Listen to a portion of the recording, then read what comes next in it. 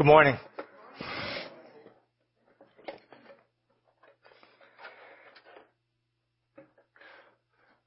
Someone who is saved from something or someone.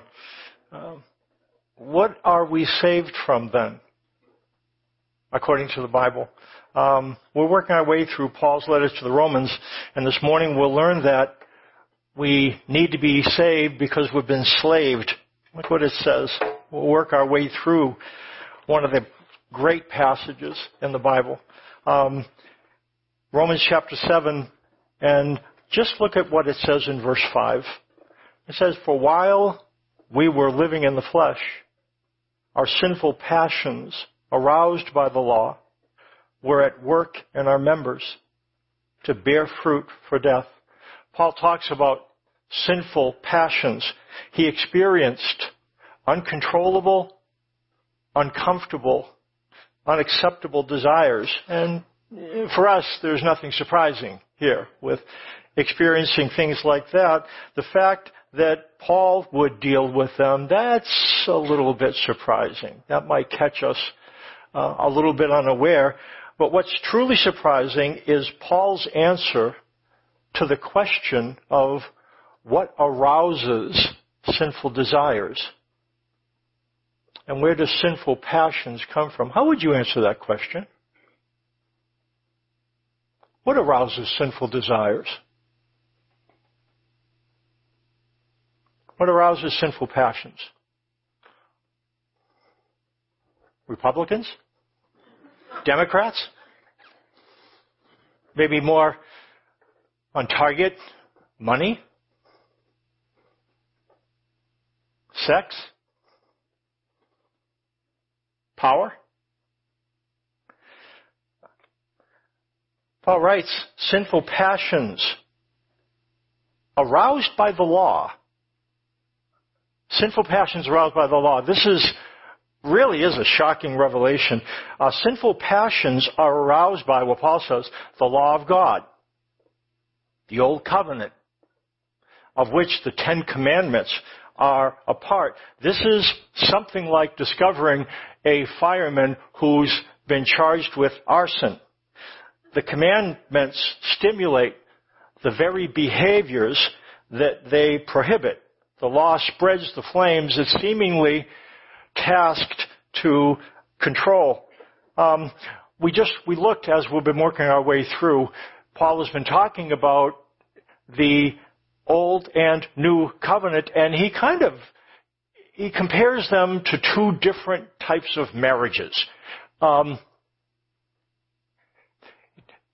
He talks about that we are awfully wedded under one of the covenants, and that we are happily married under the other one. When he talks about awfully wedded, when he's describing the Old Covenant, a covenant is an agreement that a superior has with another individual who needs protection. And so what happens, somebody who's threatened goes to someone, a king that's more powerful, and they make a binding contract. And it always contains three things. In the case of a kind of an arrangement that's protective, there are commitments. And this is what the more powerful king promises to do for the lesser powerful person. There are commitments that the king will do. I will come and protect you. I will come to your aid. That's commitments. There's also commandments, which the dependent king will have to do. And usually what it meant is that they would provide something. So, if I am a greater king and you are subjects of a lesser kingdom, and your king comes to me and we make a covenant, what will happen then? I will promise you some things. I will promise you that when you're attacked, I will come to your aid. That's what you get from me. And it's not because I feel bad for you, but this is a binding agreement. I'm promising to do that. Now there's something you have to do for me. You need to give me 10 million talents of gold a year. That's the way it would work. And if you give me the gold, then we're good. Then there's no consequences. If you don't, there's consequences. If you look to another king to deliver you, there'll be consequences as well. That's what the Old Covenant has.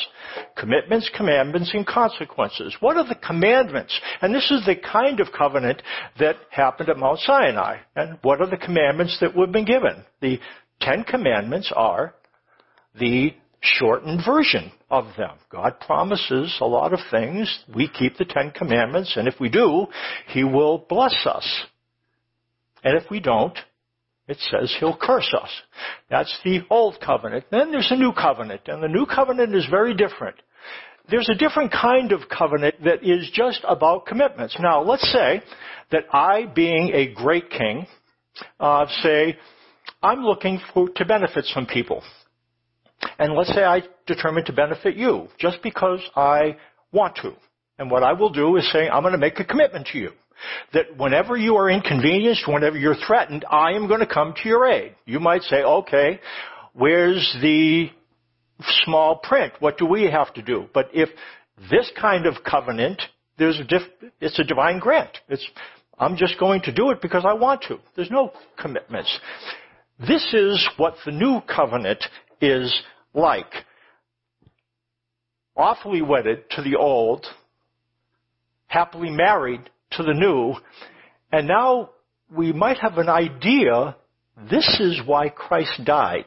Here's what it says. We can be divorced from the old covenant and married to a new covenant because we've been lawfully widowed. Look what that verse says. You died to the law through the body of Christ, that you may belong to another, to Him who was raised from the dead. The reason why Jesus died, we could be divorced from the old covenant, which has commitments, commandments, and consequences, and we could be married to the new covenant, which has commitments. That's what Paul says. And the commitment is, here's what he says. Read that. This is the new covenant commitment. I will be merciful. The word merciful, it comes from a Greek word, helios.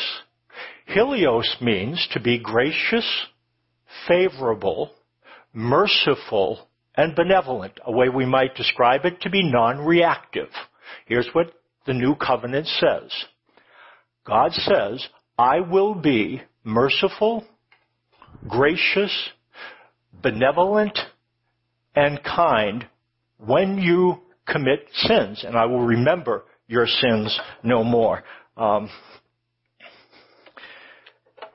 This is what Paul describes, that this is why Jesus came. And he says that the law, the old covenant commandments, they actually stimulate the behaviors they prohibit. It's not that they are bad. Look what it says in verse 7. What then shall we say? That the law is sin? By no means. Yet, if it had not been for the law, I would not have known sin. What Paul says is human nature, our nature under the old covenant produces sin. Let's continue to read on. Look what it says in verse 7. Let's finish off the last part of that verse. Read through. For I would not have known what it is to covet if the law had not said, you shall not covet. But sin, seizing an opportunity through the commandment, produced in me all kinds of covetousness. For apart from the law, sin lies dead. I was once alive apart from the law, but when the commandment came, sin came alive and I died. The very commandment that promised life proved to be death to me. For sin, seizing an opportunity through the commandment, deceived me, and through it killed me. So, the law is holy, and the commandment is holy and righteous and good. Did that which is good then bring death to me?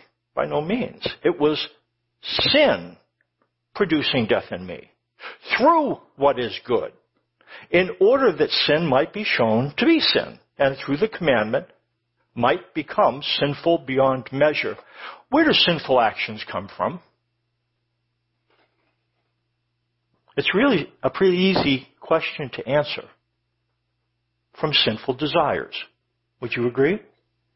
Sinful actions come from sinful desires.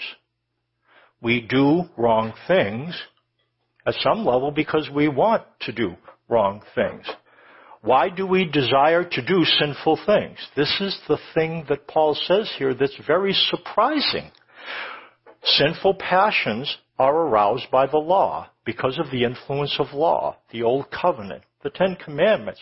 It actually stimulates sinful desires, and that leads to doing sinful things. Now, this isn't the only place that Paul said this. He talked about the power of God and the power of sin. When he talks about the power of God, he says it's the gospel, what the children just proclaimed in John 3:16 and 17. God so loved the world that he gave his one and only Son, that whoever believes in him shall not perish but have eternal life. God didn't send his Son into the world to condemn the world, but to save the world, so that we be saved from sin. Paul says that the power of sin, well, look what it says in that verse. Under slaved, the sting of death is sin, and the power of sin is, what does it say? Look and see what it says. You look and see. The sting of death is sin, and the power of sin, that which sin gets its energy, the power of sin is the law. That's surprising. But this is what Paul is saying here. It surfaces some questions and concerns. Wait, Mike. Are you suggesting then that it isn't right to obey the commandments? Yeah, it is right to obey the commandments. All of the commandments, including the most difficult commandment to keep, which is the 10th commandment, which is, thou shalt not covet. You know what coveting is? Coveting is wanting something. What's prohibited is wanting what someone else has. That's what we're not supposed to do in the 10th commandment. We're not supposed to want our neighbor's wife or our neighbor's life. And when we do so, we break the commandment to covet. This is the one Paul wrestled with. When Paul talks about, and we'll read about him being trapped by sin, I'm not sure what sin he's talking about. Well, the sin he's talking about in the context, coveting. It's coveting. Paul couldn't control coveting. Of course he couldn't. Can you control coveting? Can you control your thoughts? You can determine what you will and will not worry about? How does that work? You get up in the morning, you don't want to worry about what runs into your head, but it runs into your head. You'd like to not think about that thing that you would not want to think about, but you can't keep from thinking about it. We can control our actions, our thoughts. That's a whole nother issue. But here's the deal. In order to please God by what you do, you not only need to control your actions, you need to control your desires. That's a pickle, isn't it? That's a pickle, isn't it? That's a pickle. It's difficult. Well, difficult?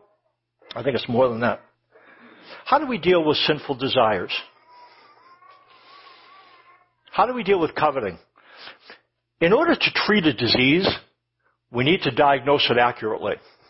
If you don't get a good diagnosis, the treatment that somebody gives you in a hospital is not going to be effective. And so, Paul, fortunately, is honest enough to share his spiritual EKG with us. Now, I'm going to tell you what his symptoms are. Okay? You play spiritual doctor, okay? I'll tell you the symptoms, and you see if you can come up with the disease. Okay? Fair enough? Here's what he says. Look what he says, verse 15. I do not understand my own actions, for I do not do what I want, but I do the very thing I hate.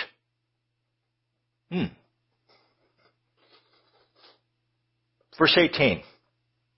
I have the desire to do what is right, but not the ability to carry it out. Verse 19.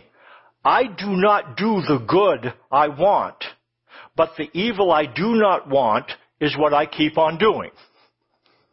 What's his problem? difficult to diagnose this, isn't it? You know what we usually say when somebody doesn't do the right thing? It's a matter of three things: intellect, emotions, or will. You don't know it. You want to do it even though you know it's wrong. Or you don't want to do it and you know it's wrong, but you can't control yourself. Which one is it for Paul? Intellect or emotions or will? Do you have a diagnosis? Do you suffer from the same disease? You do. You do. I do. We do. We've been enslaved.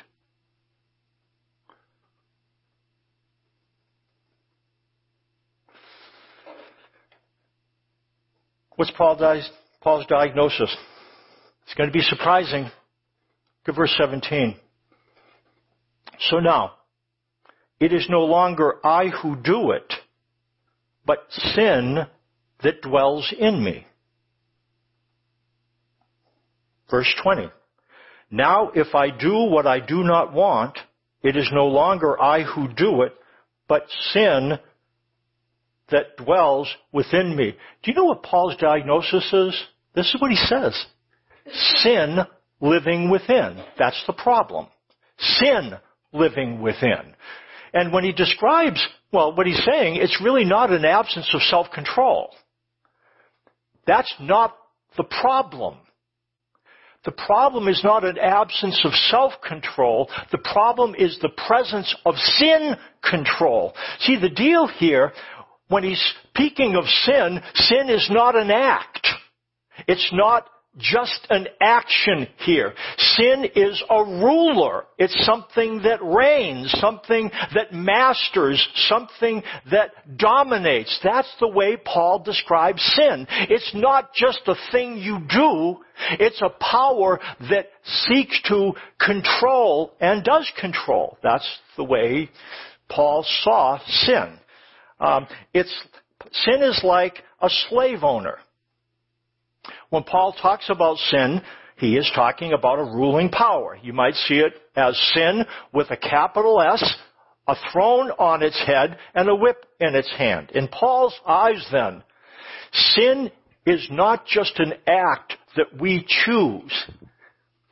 It is a power that chooses us. Listen to what it says when Cain and Abel, you remember that story. They offered their offerings to God. Abel's was accepted and Cain's wasn't. And the more he thought about it, the more irritated he became. And here's what God said to him. I'll just read this. It's in Genesis 4. Then the Lord said to Cain, "Why are you angry? Why is your face downcast? If you do what is right, will you not be accepted?" Listen to what he says. "But if you do not do what is right, sin is crouching at your door. It desires to have you, but you must master it." He describes sin as something ready to pounce, to dig its claws in. And once the claws are inside, Cain won't have free will. He will be controlled by sin. That's what's being described here. Jesus died so that, by the way, we could be rescued from the jaws of sin. That's why he died, so that we could be rescued from the jaws of sin. Sinful passions are aroused by, do you remember the answer to that? By the law. Jesus died so that we could be divorced from the old covenant and married to the new one. We'll talk about why that's a better deal. But what we do is we try to use the commandments. I want you to listen to me. We try to use the commandments to control sinful passions. Do you know what that's like? It's like pouring water on a grease fire. What happens if you pour water on a grease fire? It's logical, isn't it? would seem to be a good solution. Anybody ever pour water on a grease fire? It spreads the flames. It doesn't snuff them out. That's trying to control sin with law is like trying to control a grease fire with water. We cannot solve a problem we diagnose incorrectly. The problem is not a lack of self-control. The problem is not a lack of intellect or emotion or even will. The problem is sin living within. Sin as a master, as a ruler. The problem is sin control. That's our spiritual problem. And what's God's solution then? Now that we get the problem, how do we break the ruling power? Look what it says in verse 21. So I find it to be a law that when I want to do right, evil lies close at hand. For I delight in the law of God in my inner being. But I see in my members another law, waging war against the law of my mind, and making me captive to the law of sin that dwells in my members. Wretched man that I am. Let me tell you what wretched is. If you've ever done something difficult and you're worn out, maybe you ran or carried something or were driving on these roads, and it's just, here's what wretchedness looks like. It's when you're worn out. That's what Paul says. Wretched man that I am. You know what he was tired of? Wrestling with himself. You know what he was tired of? This. This is what he was tired from. Wrestling with himself. Part of him wanted to do what God wanted, and part of him didn't.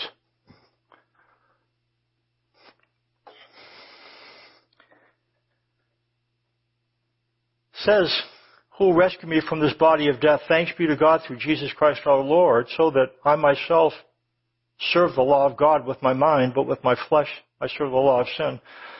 This solution, let me tell you what it isn't.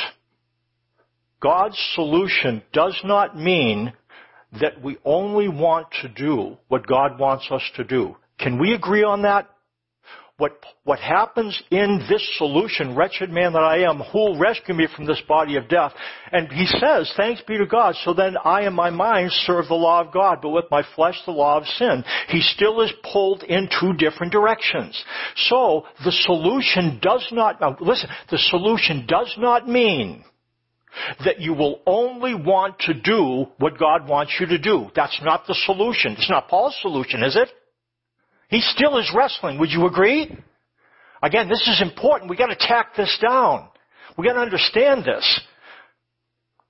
And God's solution doesn't mean that we don't struggle with sinful desires. Did Paul struggle with sinful desires after he says, wretched man that I am? Yeah, he's still with one part of him, pulls one way, and another part pulls another way.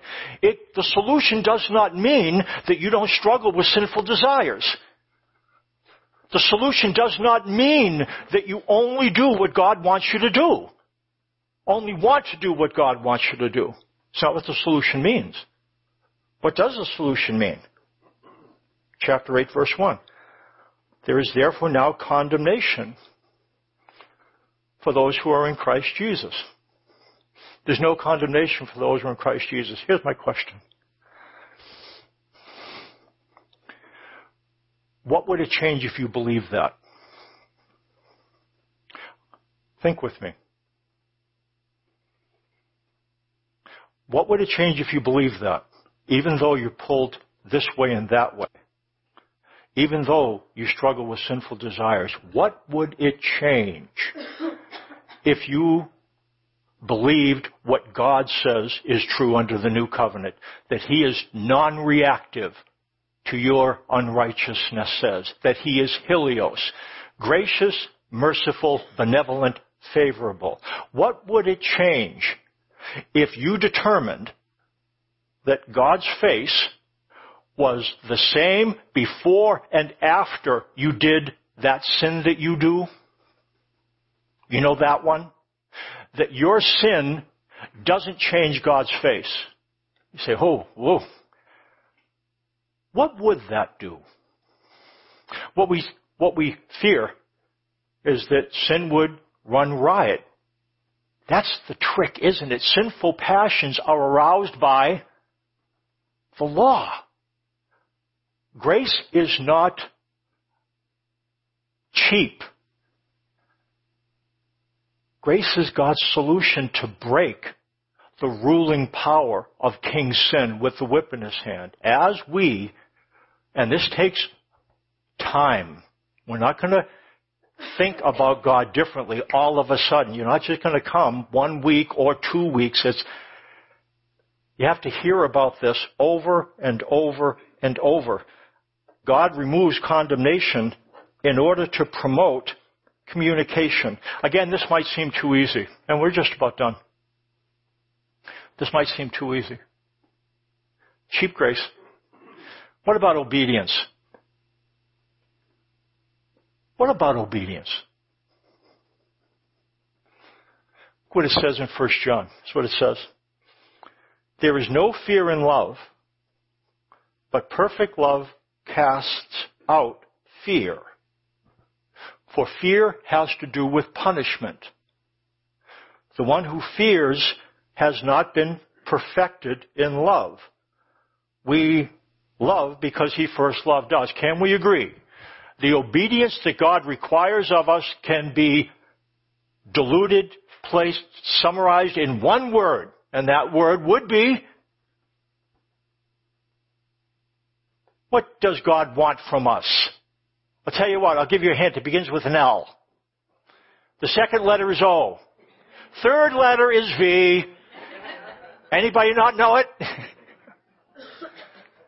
God wants us to love Him, others, and ourselves. So if that's the obedience, how do you stimulate someone to love? Can you frighten somebody into loving? There is no fear in love. There's no fear in love. Fear and love are like oil and water. They displace one another. Okay. Naturally, we are afraid of God. Naturally. Because, we just are. How are you going to displace fear? You can try to push down fear. You can try to make yourself believe that there's nothing to be afraid of. That doesn't work very well, does it? It's hard to erase fear. Well, isn't that one of the things you wake up with? Would you agree? Isn't that one of the things you wake up with in the morning? You don't want to be afraid, but there it is, the thoughts, and you try to control them, and you can't. Even when you take the medicines, and again, sometimes we have to take medicines, but even those don't work all the time, do they? The pharmacist just went.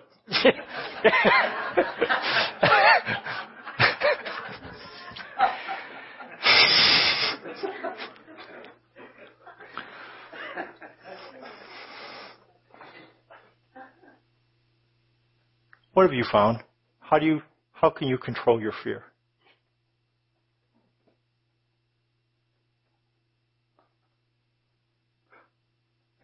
You know what it says? And by the way, we're just about done. And somebody's going to ask you, maybe, how was church? What did you learn? And here's what I want you to tell them. 5 words. Okay? 5 words. What was church? What did you learn? 5 words. The last 3 are casts out fear. The last 3 words, casts out fear. Can you say what are those last 3 words? Cast out fear. What in the heck are those first 2 words? Oh, there you go. Your husband's love casts out fear. Not if he's not perfect. Your wife's love. Your kids' love. That doesn't cast out fear. Perfect love casts out fear. Hey, what'd you learn in church today? What'd you learn in church? What's that again? That's God's solution. know what happens? If fear is high, you can try to push down on fear. But you know what else you can do? Look at this. Yeah. What happens if you start focusing on being loved by God? Stay with me.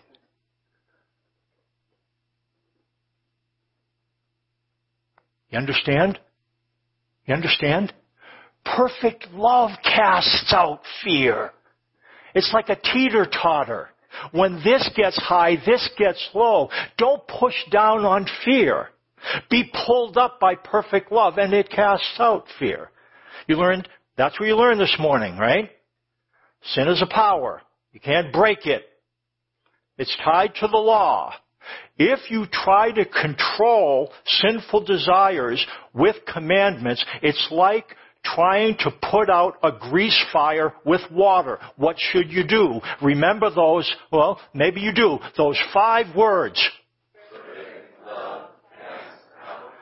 That's why Jesus came, so you could go from being awfully married to awfully wedded to happily married. He dies on the cross so that we could belong to Him and to a new covenant. And as we make room for week after week after week, perfect love, and again, come back. We'll continue to talk about love. Why? Because we go soft on sin? No! There's only one way to deal with sin effectively, and it's not with commandments. It's with commitments. That's what He's saying. Make room for God's promises. That's powerful. That's the thing that breaks the bondage that exists. That's what Paul says in here. And we'll pick this up next week, and we'll continue to think about this as we go through this series. Come on, let's have a closing song.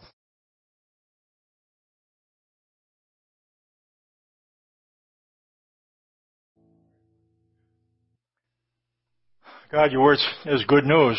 And what we're supposed to do with news is believe it. And that's what you'd have us to do. I ask that as we hear more over weeks about what the good news is, that it would become clearer in our mind. We would believe it more deeply. Belief doesn't happen overnight. We have very entrenched thought patterns about you that trap us. But as we're exposed to good news, and we hear it over and over and over and over, it becomes rooted a little more deeply, a little more deeply, a little more deeply, and we find our heart slowly begins to change. We never become perfect. We still struggle with sinful desires, but we believe you're not condemning, and we talk to you. We have a relationship with you. We begin to love you. Would you bring us to that place? Lead us in that direction for Jesus' sake. Amen.